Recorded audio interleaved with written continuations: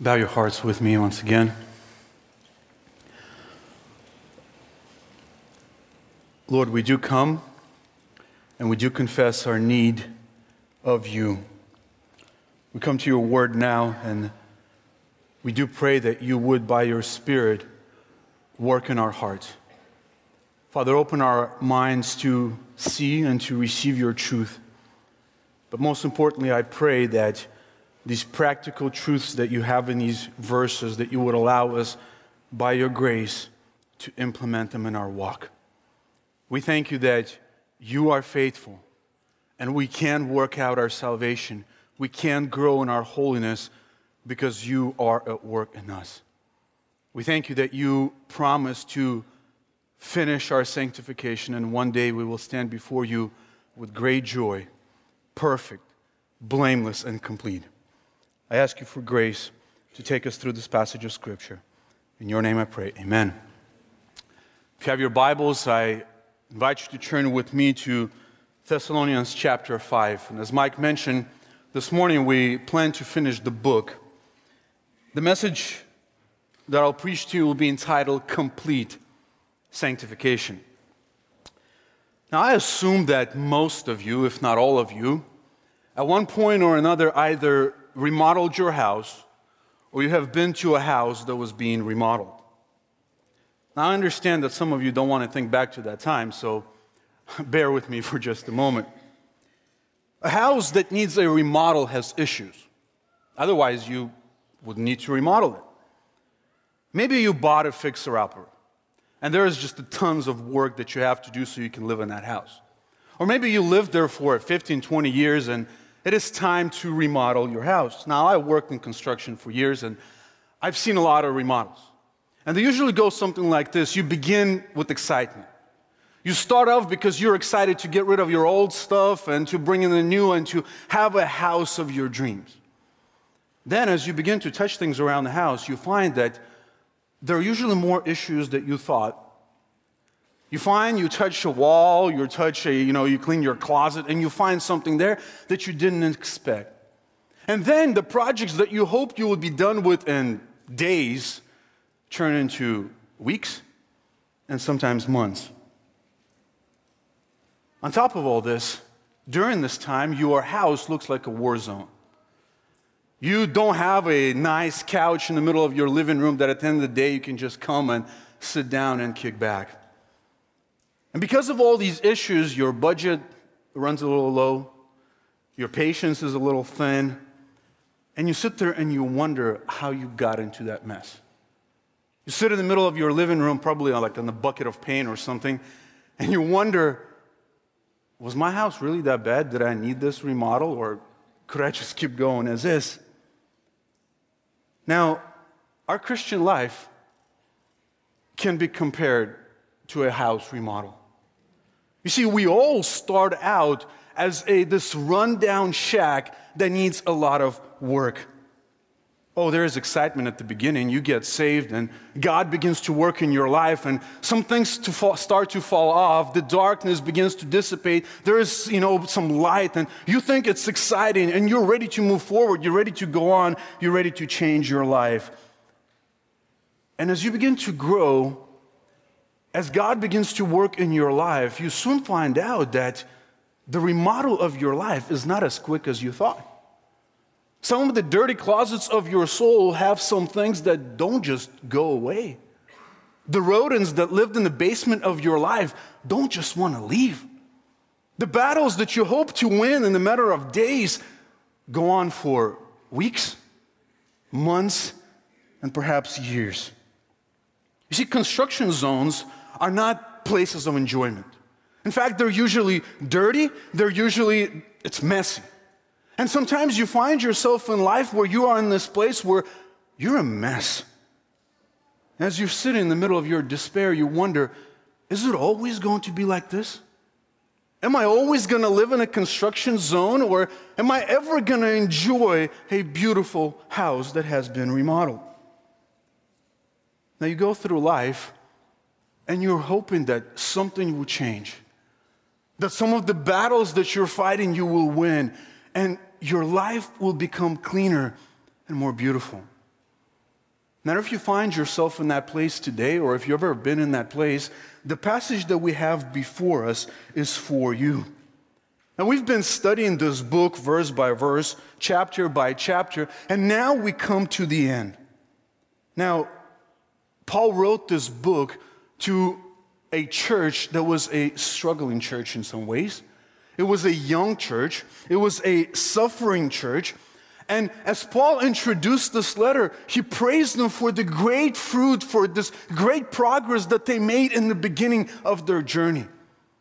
But then this church found themselves in some struggles, some issues that they were dealing with. And so Paul has to address those issues.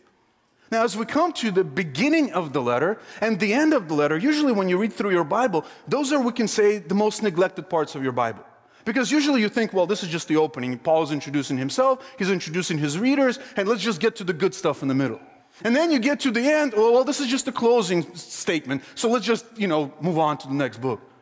But some of the richest things you have in the Bible, some of the richest truths that you have, they are found in the opening verses of the book and in the closing verses of the book. Because in the opening verses, usually you have authors give you in microcosm everything that they're going to talk about in the rest of the book.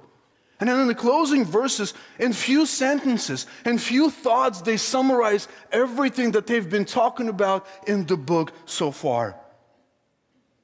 Now, we looked at the verses, we'll look at the closing verses this morning of this book, and this proves to be the case here. Now, as I said, Paul wrote this book for a couple reasons. First, he wanted to comfort and encourage the believers in Thessalonica. Young, suffering church. They demonstrated the fruit of repentance, and now Paul says, listen, you got to keep going. The battle is not over, you're just starting out.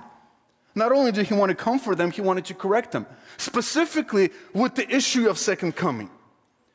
Many times, as we will see in just a little bit, in the introduction, in the body, and in the conclusion of the letter, he's going to talk about second coming, because that was the issue that brought confusion to these believers.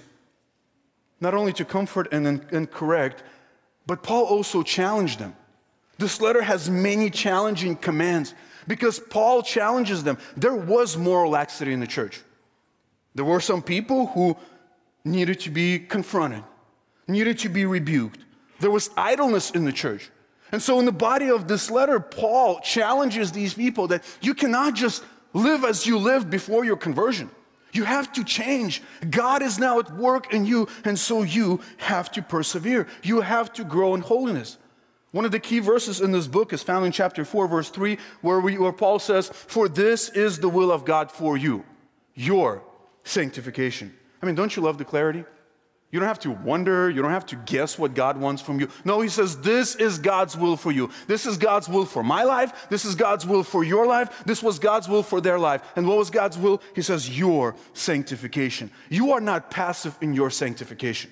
Bible doesn't talk about that. You just got to let go and let God do all the work in your life. You see, godly living will require maximum effort on your part. Now, just to illustrate how serious you should be about holiness, how serious you should be about sanctification, consider the words of Jesus in the Sermon on the Mount. In Matthew chapter 5, verse 29, he says, "If your right eye makes you stumble, tear it out and throw it from you. For it is better for you to lose one of the parts of your body than for your whole body to be thrown into hell.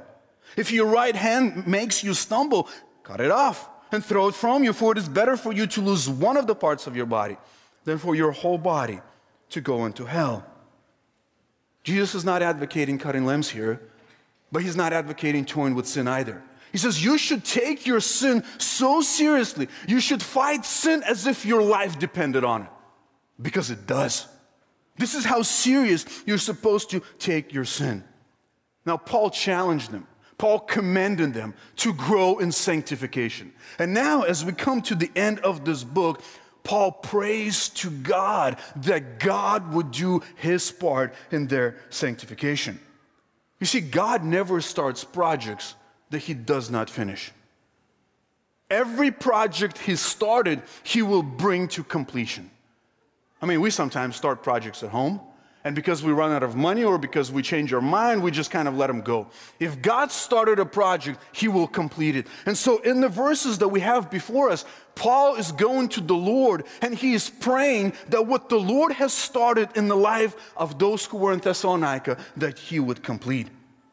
As we unpack these verses, I want to give you three things to think about. First, we're going to look at the prayer that we have in verse 23. And this prayer can be summarized with one phrase. Paul prays this: God, make them holy. Then you have a promise. And the promise in verse 24, Paul says, God will make you holy. That's a promise. And then he concludes the letter with some petitions. There's three of them. He says, you ought to pray, you ought to greet, and you ought to read. Join me as I read 1 Thessalonians chapter 5, beginning in verse 23. Paul says, now may the God of peace himself sanctify you entirely, and may your soul, may your spirit and soul and body be preserved complete, without blame, at the coming of our Lord Jesus Christ. Faithful is he who calls you, and he also will bring it to pass. Brethren, pray for us. Greet all the brethren with a holy kiss. I adjure you by the Lord to have this letter read to all the brethren. The grace of our Lord Jesus Christ be with you. We begin with prayer.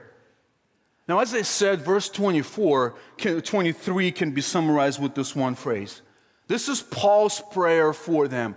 God, make them holy. Now, up until this point, as I already mentioned, Paul gave them many commands. And as he concludes this letter, he reminds them that there is really only one way for them to obey the commands that he has already given to them. You see, you and I are entirely dependent on God for everything, including our sanctification. With the author of Hebrews, we can say regarding this truth that we will do so if God permits. Now, as you can see in verse 23, the emphasis here is on sanctification, because he says here, God of peace himself sanctify you entirely. Now, before we looked at the actual verse, let's define sanctification. What are we talking about? Now, it is important to differentiate between justification and sanctification. Paul is talking about sanctification here, not justification. What is justification? Justification is a declaration of God concerning you. Justification is a one-time event. When you're standing in the court of God's law, and God looks at you, and based on the work of Christ, because of what he has accomplished on the cross for you, God looks at you and he says, this person is just. This person has no sins to his account, and this person has the righteousness of Christ imputed to his account, and therefore this person is righteous.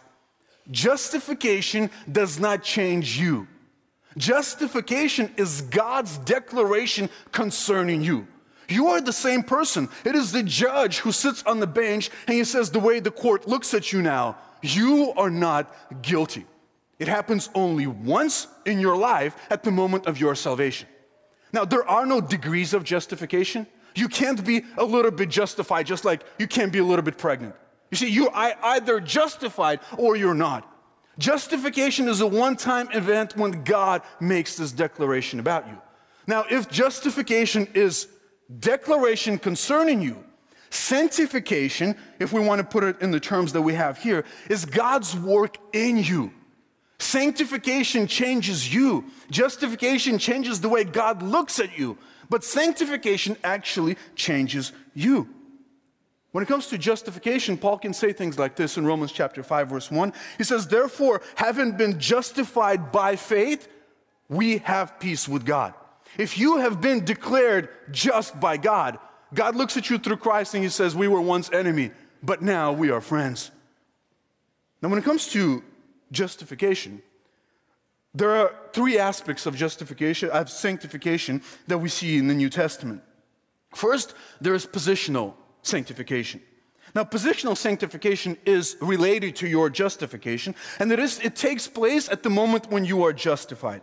Listen to these verses from the book of Hebrews. In Hebrews chapter 10, verse 10, we read, by this will We have been sanctified through the offering of the body of Jesus Christ. In the past, you have been sanctified. Hebrews chapter 10, verse 14. For by one offering, he has perfected for all time those who are sanctified. In Hebrews chapter 13, verse 12. Therefore Jesus also, that he might sanctify the people through his own blood, suffered outside the gate. Now, you are positionally made righteous in the sight of God. You're justified, you're declared righteous. And when God looks at you positionally, he looks at you as if you yourself lived 33 years of perfect obedience to the Father without a single misstep. However, your position does not match your practice. Yes, you bought a house. It belongs to you. Your name is on it. But it's still a mess. You are redeemed. You are a child of God, but you're not an angel. I'm not an angel. So that's why you have not only that's why you have not only positional sanctification, but you have the second part, which is progressive sanctification. Couple definitions for you of progressive sanctification. New Hampshire Baptist Confession says sanctification is the process by which, according to the will of God, we are made partakers of his holiness. This is the process by which God makes you more like Christ. Grudem defines this sanctification. He says sanctification is a progressive work of God and man that makes us more and more free from sin and like Christ in actual lives. You see, we had nothing to do with our justification. This is what God did alone. But in sanctification, God works in us and we work. We work with God. Hebrews chapter 10, verse 14, the verse that we read earlier. He says, for by one offering he has perfected for all time those who are sanctified. Notice there are two elements here. He has perfected, perfect tense. In the past, this has already happened. And he did that for who? For those who are sanctified. Present active participle. Those who are continually growing in holiness, positionally, they have been declared righteous. The implication of this verse is simple. Those who have been positionally made holy, practically grow in holiness. Philippians chapter 2, Paul says this to the church in Philippi. He says, so then, my beloved, just as you have always obeyed, not in my presence only, but now much more in my absence, work out your salvation with fear and trembling. Why? For it is God who is at work in you, both to will and to work for his good pleasure. You don't work for your salvation, you work out your salvation. And you work it out. Why? Because someone is working on the inside. Now, how important is this progressive sanctification? We'll consider this verse from Hebrews chapter 12, verse 14. The author says, pursue peace with all men, and the sanctification without which no one will see the Lord. Which means that if you have been positionally declared righteous, you will be practically righteous. You will be growing in your holiness. And if you are not growing in your holiness, then you have every right to question whether something happened at the moment of your salvation. He says, if you are practically not growing in holiness, then you can question whether you have been made holy. Because all who have been made holy pursue Christ's likeness. So there is positional sanctification, and there's progressive sanctification, and then finally there's a third stage, which is perfect sanctification. This is the final stage, and this is the final stage where your practice will match your position. If you will, at the moment of your salvation, you're declared perfect, but you're still right here. And as you grow, as you mature, you're becoming more and more and more and more like Christ, and one day will come when your practice will match your position. Consider this verse in the book of Hebrews chapter 12, beginning in verse 22. He says, but now you have come to Mount Zion and to the city of the living God, the heavenly Jerusalem, and to the myriads of angels, to the general assembly and the church of the firstborn who are enrolled in heaven, and to God, the judge of all. And this phrase, and to the spirits of the righteous made perfect, and to Jesus Christ, the mediator of a new covenant, and to the sprinkled blood which speaks better than the blood of Abel. Notice he calls the saints who are in the presence of God, he says they are the spirits of the righteous made perfect. Now they're perfect not only in their position, but they're perfect in their practice. They've been declared righteous. And when they are in the presence of God, since there is nothing unclean that could be in His presence, they are perfect both practically and in their position. So three aspects. You have your positional, you have progressive, and you have perfect. Now, having laid this groundwork, we now can look at the prayer that we have in verse 23. As you look at verse 23, I want you to see three things here. First of all, the source of sanctification. The source of sanctification. Paul begins his prayer this way. He says, now may the God of peace Himself. May the God of peace Himself. Now, Paul knew that Thessalonians have no power in and of themselves to obey all the commands that he has just given to them. And that's why he prays. He says, now I pray that the God of peace Himself. Now, this is not the first time he said this in this letter. If you go back to the last section, where he finishes the first section of this letter, go back to chapter 3, verse 11. Look at verse 11. This is Paul's prayer in this letter. And he prays this in verse 11. He says, now may our God and Father Himself and Jesus our Lord direct our way to you. And may the Lord cause you to increase and abound in love for one another and for all people, just as you also are doing, so that He may establish your hearts without blame in holiness before our God and Father at the coming of our Lord Jesus with all His saints. See, that's why Jesus said that apart from me, you can do nothing. And nothing means nothing, because if nothing doesn't mean nothing, it means absolutely nothing. He says, apart from me, you can't do nothing. Now notice how Paul identifies God here. He says, now may the God of peace. Now this is a rich concept, both in the Old Testament and in the New. Manny Pereira has helped me greatly with this. He says, we often think of peace as, absence of war or absence of conflict. We think of tranquility. We think of a lake that is just like perfectly calm and there's nothing there. But you see, biblical peace is much more than absence of war. Biblical peace is much more than absence of conflict. And this goes back all the way in the Old Testament. For example, when God commanded Aaron to bless the people of God, in Numbers chapter 6, verse 24, where He says, the Lord bless you and keep you. The Lord make His face to shine upon you and be gracious to you. The Lord lift up His countenance on you and give you peace. Now, we all know this word. We all know this word, shalom. The Lord may give you shalom. Now, we're talking about something much more than just quiet. Something much more than just tranquility.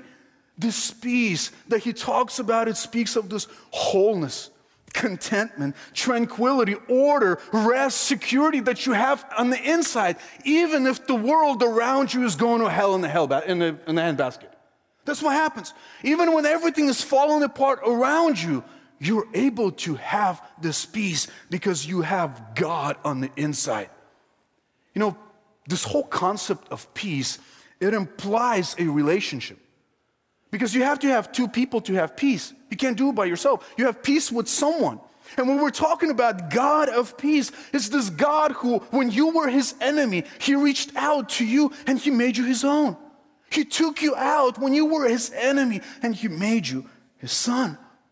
He reconciled you. That's why Paul says, having been justified by faith, we have what? We have peace with God. Not that there is nothing there. No, you have God Himself on the inside of you.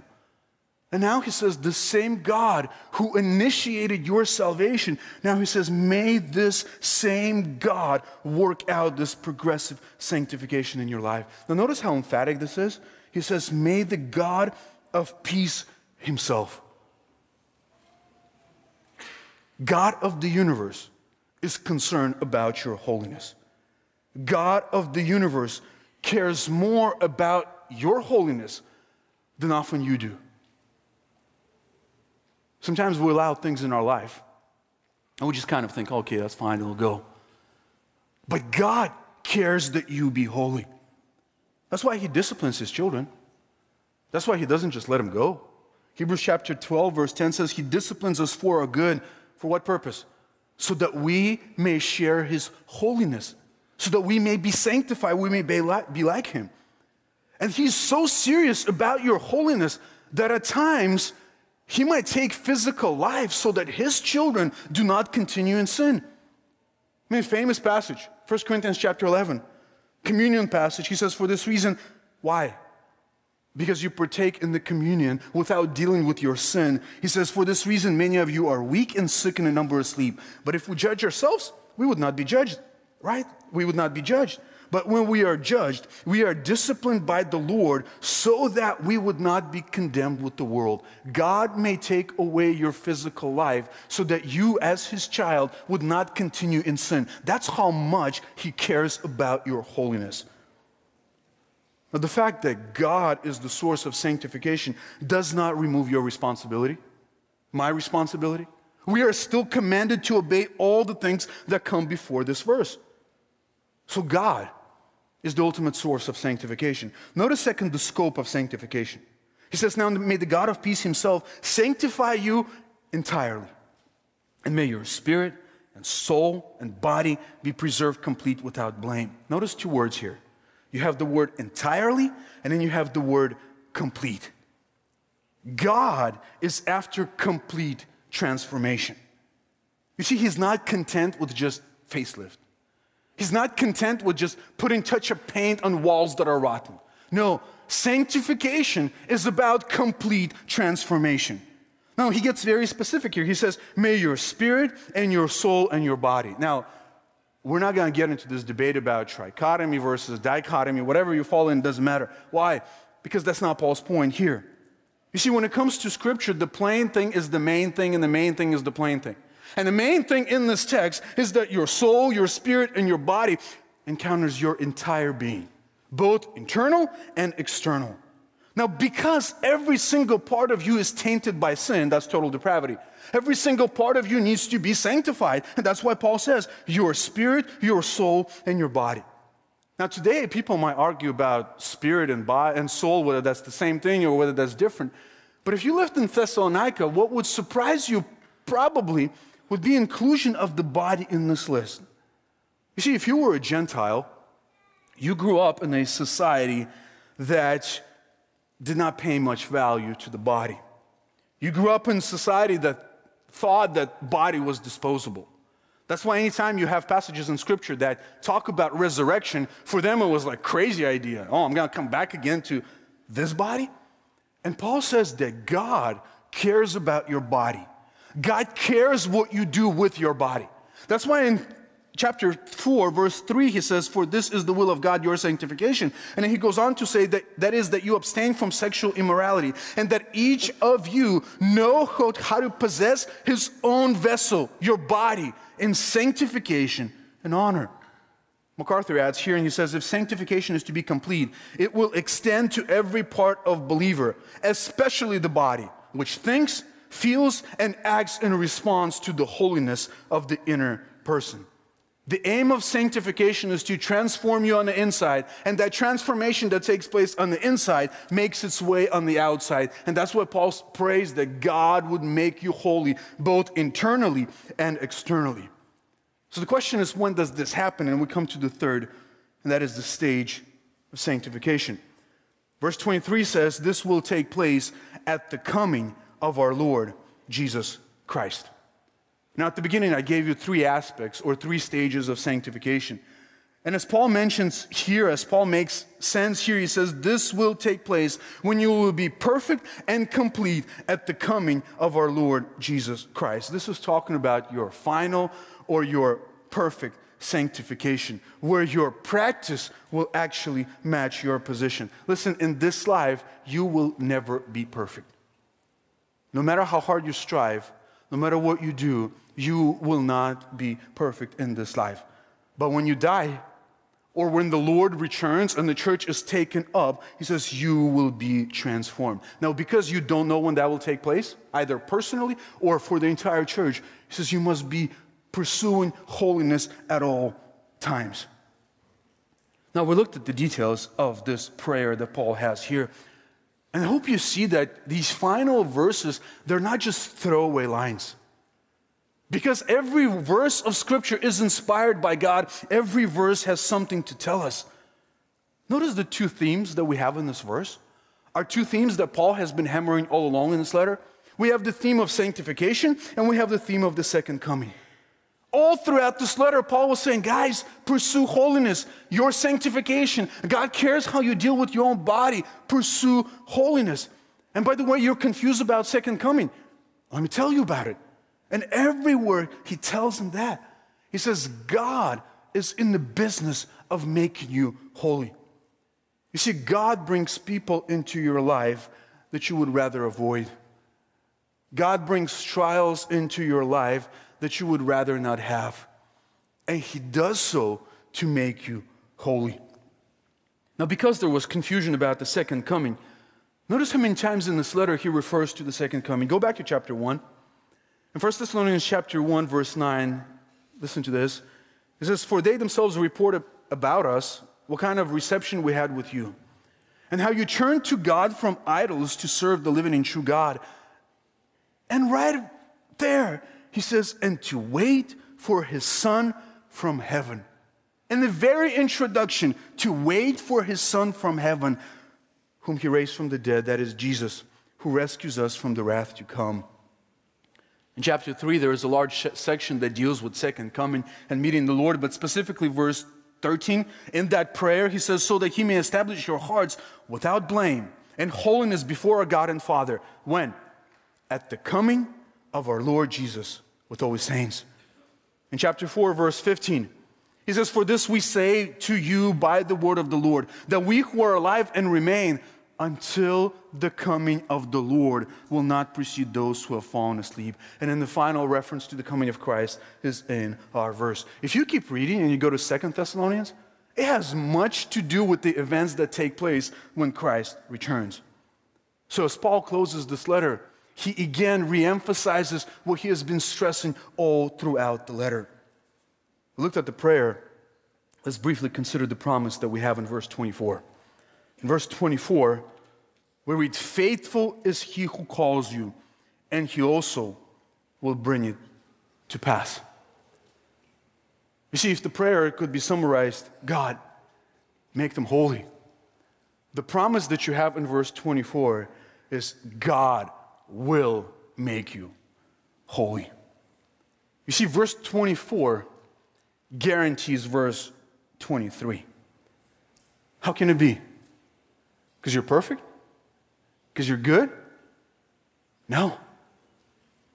It has to do with God. It has to do with the nature of God. You see, your only hope that you will persevere to the end and one day you will be perfect, you have one hope.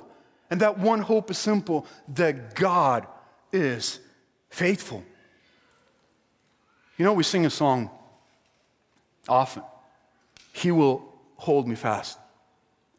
Now just think about the lyrics. It says, "When I fear my faith will fail, Christ will hold me fast. When a tempter would prevail, he will hold me fast. I could never keep my hold through life's faithful path, for my love is often cold. He will hold me fast." And then one more verse. "Those he saves are his delight. Christ will hold me fast. Precious in his holy sight, he will hold me fast. He'll not let my soul be lost. His promises shall last. Bought by him at such a cost, he will hold me fast." This phrase that his promises shall last. And his promises shall last because you have promises like verse 24. Faithful is he who calls you, and he will also bring this to pass. You know, God is in the business of finishing the projects that he starts. If God began his work in you, no matter how bleak your situation might be at this time, he will finish it. Go back to Romans chapter 8. Let me show you a couple verses here. Romans chapter 8, two verses, Romans 8, 28, 29. You all know these verses. 29, 30, he says, "For those whom he foreknew, he also predestined to become conformed to the image of his Son, so that he would be the first among many brethren. And these whom he predestined, he also called. And these whom he called, he also justified. And these whom he justified, he also glorified." Now, what's known as a chain of salvation, and notice there are 5 elements here. In the eternity past, God did 2 things. God foreknew and God predestined. During your lifetime here on earth, God calls you, and when you respond to him in faith, he justifies you. And then the 5th element here is that God glorifies. You notice they're only past tense. He has done that. He foreknew, he predestined, he called, he justified. Now notice that no one falls out anywhere in between. Every single one who was foreknown was predestined. All who were predestined were called. All who were called will be justified. All who were justified will be glorified. Every single one of them. Why? Because God is faithful. Is it because they're so good? Is it because they're so smart? Is it because they're so faithful? No. One answer. God is faithful. He who calls you is faithful, and he will bring this to pass. So what is his prayer? God, make them holy. By the way, let me tell you, let me give you a promise. God guarantees that he will make you holy. Does that negate everything that he said previously in the letter? Absolutely not. You are to continue and you are to pursue holiness. Finally, as Paul closes the letter, he gives 3 petitions. He has 3 petitions here, or 3 commands, you can say. Number 1, in verse 25, he says you ought to pray. You ought to pray. He says, "Brethren, pray for us." Pray for us. A simple verse. We might just say, well, pray for us and move on and keep going. But think about the context. Paul has just finished praying for these people. Paul was just praying that God would make them holy. And now he says, hey guys, would you please return the favor? We're praying for you. Please pray for us. In the way that we're praying for you, you pray for us. In fact, when he started the letter, if you go back to chapter 1, verse 2, he began by saying that we, the 3 men he mentions in verse 3, he says, we give thanks to God always for all of you, making mention of you in our prayers. Paul began this letter by saying, guys, we're constantly praying for you. And now we ask you that you would do the same, that you would continue to pray. You see, prayer is a means of sanctification. Think about it. Paul, the greatest apostle, you can argue. And he's asking these young believers to pray for him because even I can't do it on my own. I mean, it's not surprising because you remember Jesus himself in the garden? Jesus looked to his disciples and he says, hey guys, pray. Pray. How much more do we need prayer? Now, it's amazing how you put these 2 verses together. Verse 24, you have absolute sovereignty. God will sanctify you. And in verse 25, he comes along and says, by the way, guys, pray. I mean, Paul, why do we have to pray if we have a promise that is guaranteed is going to happen?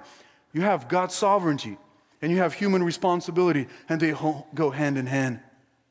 Not one or the other. Both of them are true. God will complete your sanctification. But guys, pray. Pray. Not only that, you have the second petition here, and he says, greet. Greet, verse 26. He says, greet all the brethren with a holy kiss. Now, if you lived in the Middle East at that time, and perhaps even today, kiss was a customary greeting. Now, this explains why this verse is so short, and Paul does not give any explanation regarding what he's talking about. But notice, he adds one word here. He says, greet all the brethren with a holy kiss. So he makes a distinction, and he's probably not just referring to a regular greeting. He just say, hey, by the way, guys, say hi to one another. That's probably not what he's saying. Because if we're talking about believers, there is a deeper meaning here. When he's talking about believers greeting one another with this greeting of a holy kiss, he says we're talking about fellowship. We're talking about peace. We're talking about reconciliation. Kiss is an expression of love. It is an expression of affections. You don't just walk around kissing people, or hopefully you don't. And so when he says here, you are to greet one another with a holy kiss, he's talking about the fellowship or the atmosphere that you have to have in the body. If you can't even look people in the eyes, you got problems. But he says you ought to have such a fellowship with one another that you would be able to greet him, as he says here, with this holy kiss. Now think about it. Even today we have this expression when people are fighting and we tell them, like, listen, you should just, kiss and make up. What are we talking about? Hey, just deal with your issue, forgive one another, be reconciled to one another, and have peace among you. And that's what Paul is talking about here. This is the way you ought to have fellowship with one another. Because, they had some difficult people in the church too. They had some people who didn't want to work and wanted to use everybody else. They had those people. They have people who were unruly in the church. And Paul says, listen, if you're a believer, you ought to have that kind of fellowship. If they're your brother, you ought to have that kind of relationship, because he says, greet the guys that you like that. Is that what he says? No. Greet all the brethren. Listen to the way one commentator puts it. He says, Paul's command to greet others with the holy kiss expresses more than exhortation simply to greet one another. It serves instead as an implicit challenge to his readers to remove any hostility that may exist among them and to exhibit the oneness that they share as fellow members of the body of Christ. First, pray. Second, greet. Third, read. Look at verse 27. I adjure you. I put you under an oath, the elders among you, by the Lord, to have this letter read to all the brethren. Again, we might say, well, okay, just read the letter. Big deal. But think about the context. He's talking about holiness. He's talking about fellowship. And now he says you ought to read this letter. When Paul wrote a letter to this church, he wrote one letter. Perhaps to the pastors of the church. And they had a responsibility to read this letter to every single person in their congregation. He says, read this letter to the people in your congregation. Why? Why? Think about Jesus' words in John chapter 17, where he says, sanctify them in the truth. And then he says what? Your word is truth. How is God going to make you holy? God is going to make you holy by exposing you to his word. And that's why he commands the elders. He says you ought to read this word to the people. Why? Because that is how God is going to make them holy. God uses his word to conform us to the image of his son. They didn't have their own copies. They couldn't go home and read the letter. They had to show up to church and they had to listen to somebody read the letter to them. And the word of God brings about sanctification. That's why Paul says, listen, read the letter. Read the scripture. The Lord uses that in order to make you holy. And notice this, he concludes this letter in the final verse. He concludes with the standard grace greeting. He says, the grace of our Lord Jesus Christ be with you all. Listen, all of this can only be accomplished one way. It is if the grace of God works among you, then you will be able to obey these commands. Now you look at your life, and I don't know where you are in your remodel, in your spiritual remodel, but we look at these verses and I want to do two things. I want to encourage you and I want to challenge you from these verses. First, the encouragement. You have verse 23 and 24, and let me tell you, God is going to finish your sanctification. Regardless of how tough it is now, maybe you're just like Paul crying out, wretched man that I am, who will set me free from this body of this death? Listen, day is coming when you are going to be perfect because you have the promises of God. And you are going to be perfect. Why? Because you're great? No. Because God is faithful. As Paul says in 2 Timothy chapter 2, verse 13, he says, even if we are faithless, he remains faithful, for he cannot deny himself. That's an encouragement. That's an encouragement to persevere. God is at work in you. And you can get up today and tomorrow and day after tomorrow, and you can continue to grow in your holiness. Why? Because God made a promise to you. But second, there is a challenge. Challenge.